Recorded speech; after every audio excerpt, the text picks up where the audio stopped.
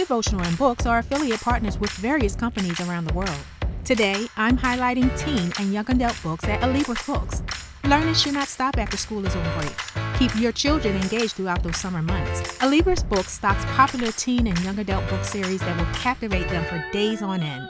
Visit my profile link and click on the Alibris Books page to see the available options. And while you're there, grab a book for yourself. As always, thank you for listening to this podcast. And be sure to hit the follow button to be alerted when a new episode gets posted. And share this podcast with those who you want to encourage. And now, this week's episode, Mind-Shifting Declarations.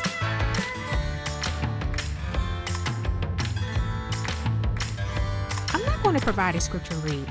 Instead, challenge you to find one that complements this episode. I want to encourage you this week to have a winning mindset. When we address hindering thoughts that prevents us from seeing our potential, we exercise our ability to witness to all toxic atmospheres, seen and unseen. Declarations are a huge part of my life, and I speak them daily. So what I'm going to do today is provide you with a few declarations to help you get started. You can add to the ones that I share, or you can use the declarations that you will hear today, not only for this week, but for as long as you need it. I am evidence that God exists. I am evidence that God heals and delivers from all painful and traumatic experiences.